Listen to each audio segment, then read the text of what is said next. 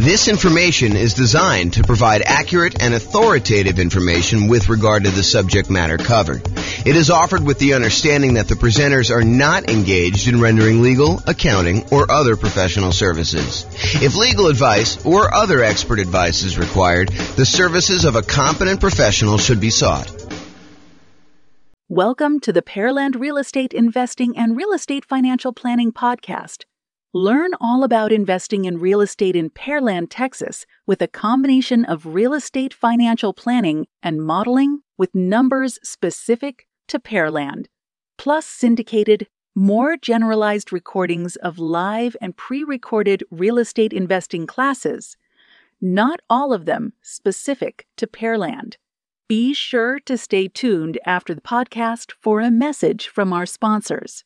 The following is part 4 of 6 parts of the class, Overcoming Obstacles for Real Estate Investors. Be sure to check out other parts published as separate episodes. All right, let's talk about qualifying for loans. We're going to talk about a couple different things here related to this.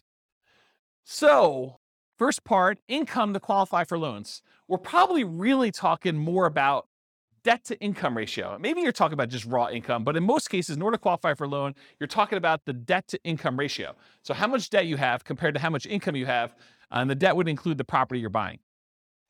So really it's income and debt. Bring in a partner that has the income to qualify for loans. For example, you could do a straight up partnership, or maybe you're doing nomad by proxy where you're having mom and dad have you move into the property, or maybe you're the one that's kind of able to have someone else move into the property. In order to do that, maybe you're using some of their income. Creative financing. So all the different creative financing strategies that don't require you to qualify, things like buying properties subject to, or buying properties on a lease option, or getting owner financing. A lot of these do not, just like by law, like it's not by law, but by like the way that the company does business, like the banks, they're not going to require a debt to income kind of qualification thing. You're dealing with an individual seller and it's all negotiation. Some will, but a lot of them will not. So all the ones that do not require income qualification, like those. You can improve or change your job. So you do that in order to help qualify for loans. You can use a side hustle in order to increase your income. It's usually going to take a little while for the side hustle to count. Do you remember, Austin, how long it takes for a side hustle to count whether you can qualify for a loan? Is it like a couple of paychecks, or is it a full year? Does it have to show up on your tax return? Yeah, I want to say it has to show up on your tax return, right? Talk to a lender. They'll tell you. House hacking your roommates, even if you're currently renting. So we talked about this earlier, I think in another section, but the idea that you could be renting yourself and get roommates, and that income can help you qualify for when you finally do go buy a property yourself. It's not instant. You can't do this. You can't get roommates for 2 weeks and then use that income. I think it has to show up on your tax return. But if you go and do that, that could actually help qualify you for being able to do your purchase on your next property. Then bring that roommate with you. Change how you're renting existing properties. So if you were getting regular rent on a property, maybe in order to qualify for your next property, you have to convert the ones to short-term rentals, have them done for a year or so. Or maybe you're doing lease options where you're getting slightly higher than market rent, or something like that in order to improve the economics and the income you're receiving on your property. And then finally, optimize or reduce personal expenses, especially those that factor into DTI. So maybe you're looking at your stuff and you're like, look, I've got this really high monthly payment bill, but it's really not that much left to pay off. I probably should pay that thing off to really improve my DTI if it's limiting me from getting my loan. And a good lender will be able to go look at all that stuff and help you decide, hey, look, if you've got $2,000, maybe you should pay off this one thing and get rid of that $80 a month payment you got or something like that. And then things like taxes too. If you go ahead and optimize your taxes, if you're constantly trying to make sure that your property taxes are minimized and your other income tax and stuff like that, that could actually help you qualify in some ways. Any questions on income to qualify for loans? Yeah.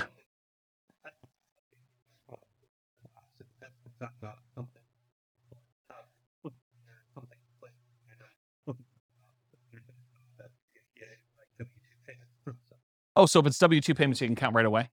Okay, but doing something like flipping cars or something like that where you don't have W-2, then that needs to show up on tax returns. And a roommate would need to show up on tax returns, right? That's my understanding. Yeah. Go check with your lender just to make sure. What's up? Yeah, I think that sounds right to me, although it could be loan specific for all I know. So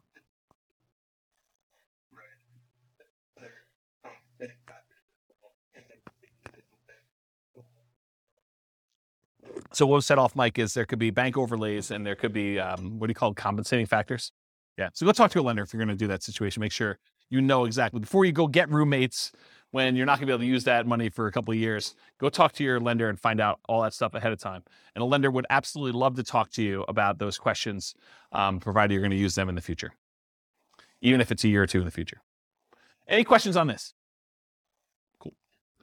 Credit score to qualify for loans. So obviously, actively improve your credit, right? Make sure you pay your bills on time, work on things that you have credit blemishes for, go fix all that stuff. We did a whole class. I probably need to get Jason to come back and do another class on improving your credit score. Anyone happen to see Jason's class on improving credit? You guys were around for that? Was that pretty cool? Yeah, so Jason did this. Maybe I'll even publish the class that we had on there to the new podcast. But Jason did this like ridiculously crazy deep dive into how to improve your credit, which was, I mean, I had low expectations going in, not because it was Jason, but just because it was like credit and like, I'm like, what can you do? But he had some really crazy, interesting stuff in there, which I was very surprised to hear about. So maybe I'll go publish that one. But actively improve your credit. Bring in a partner that has credit to qualify for loans. So if you don't have the credit score, bring in a partner, or maybe you do Nomad by proxy where mom or dad or grandma and grandpa actually help you buy the property. You move in, you live there for the year. They only have to put 5% down, or maybe you only have to put 5% down, and you overcome the credit score issue by doing that. Creative financing and other real estate strategies that do not require income qualification. In other words, credit score. So if you're doing wholesaling or you're doing real estate brokerage, all those I kind of put in the same bucket. They're kind of like making immediate income by helping people find a property to buy. It's kind of the way I describe it. And depending on whether you're flipping your own personal property as a contract, wholesaling, or whether you have a real estate license and you're being paid a brokerage fee to represent one side of the party or act as a transaction broker and get paid a commission to do that. Those are the kind of two different variations of that.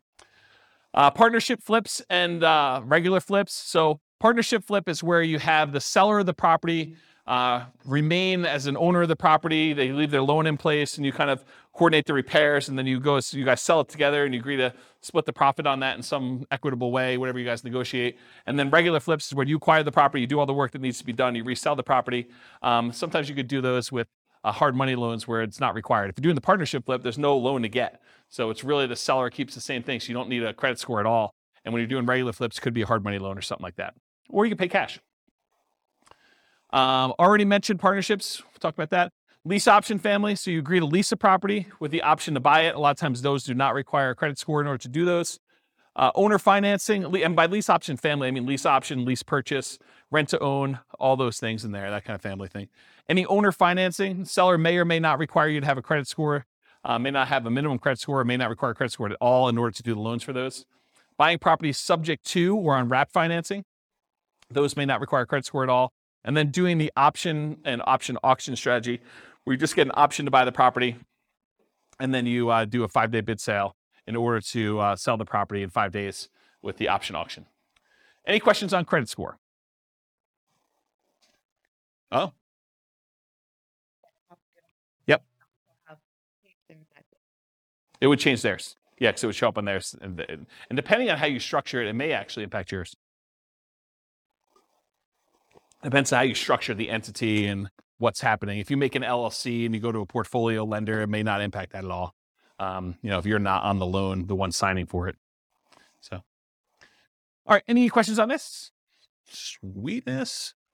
Loan spots. So I'm not sure if you guys know this, but the number of spots has changed throughout the years from my understanding. But right now, I'm pretty sure you can have 10 loans on your credit report before you can no longer get conventional investor loans. You can still get owner-occupant loans. You can still buy a 5% down property with loan spot 11 or loan spot 12 or loan spot 13 as long as you can qualify. But for doing additional investor loans, they're not usually allowing you to do more than 10 loans. They won't allow you to do loan 11 or greater as an investor once you already have 10. So that's the way to describe it.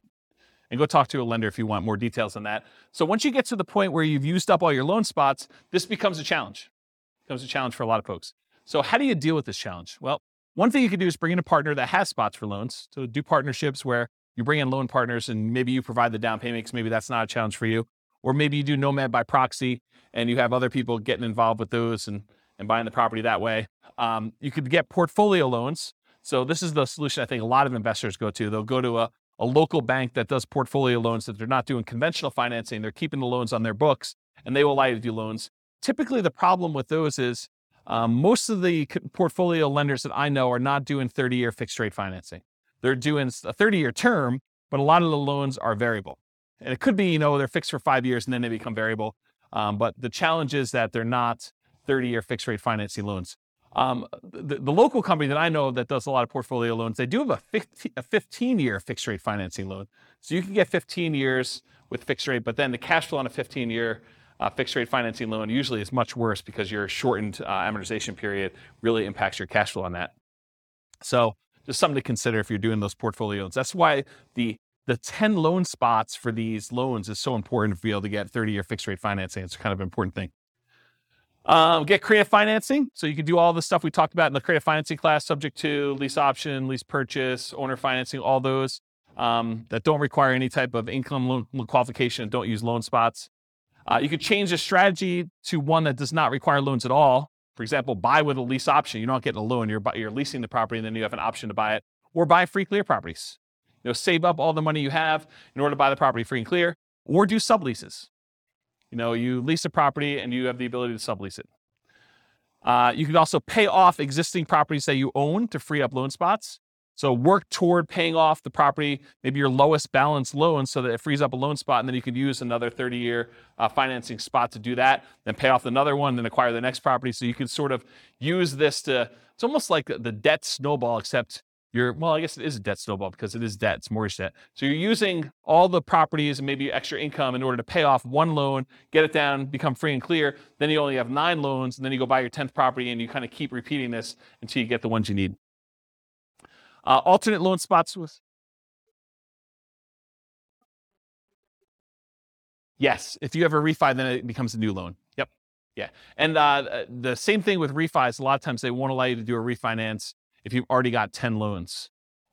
So it becomes really tricky though, because let's say you go get 11 loans. My understanding, it becomes hard to even do like a rate and term refi on the ones that you had beforehand. So it becomes almost this really weird puzzle that you need to move stuff around, and it gets much harder when you do that. A lot of folks think, the hard part is acquiring the first deal or second deal or third deal. Well, you just change your challenges. I mean, once you get to the point where you have 10 properties, now it becomes a whole new set of challenges you need to work through. It's not that it's easier, just different problems you're trying to solve and work through. If that makes sense.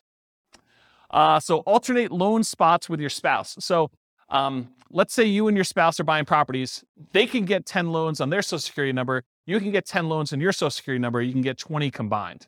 So if you're going to buy properties, but you're both going on the loans, or you're both going on title and end on the loans, then that becomes potentially problematic. You limit it. The tricky part is some lenders will give you pushback if you're doing joint taxes. If you're both on the tax return, some lenders will give you pushback saying, it's really on the same tax return. It's really both you guys. So we're all going to count those for them as well, for her or him, depending on what it is, for that sort of situation. So you may need to file separate tax returns, and then you have some tax issues as to whether or not you're taking, the joint married things, all that other stuff. So I'm not a tax guy. So realize you might get some pushback from lenders if you're doing that. But if you're thinking to yourself, look, I'm really trying to do this 20 loan strategy, and my spouse and I are going to alternate, think about this ahead of time. Go talk to a good tax advisor, go talk to a good lender, and make sure that your plan is sound. And then maybe you do separate your tax returns a couple of years ahead of time before you get close to that number to make sure that you can do what you need to do. Any questions on loan spots? This concludes part 4 of 6 of Overcoming Obstacles for Real Estate Investors. Listen to the next episode, part 5 of 6, on finding what you're missing. With home prices up, mortgage interest rates up, and rents up but not quite enough to counteract the higher prices and interest rates, cash flow on rental properties in Pearland is harder than ever. Book a call with the Real Estate Financial Planner to apply our proprietary 88 strategies to improve cash flow on your rentals. See the show notes for a link to schedule your call and improve your cash flow today. If you're a real estate agent, lender, or professional in Pearland that wants to help our real estate investor listeners, consider reaching out to learn about collaboration opportunities with this podcast. We'd love to add more value to our listeners by having you assist our investors buy, sell, and finance their real estate investments. See the show notes to schedule a call to discuss collaboration opportunities.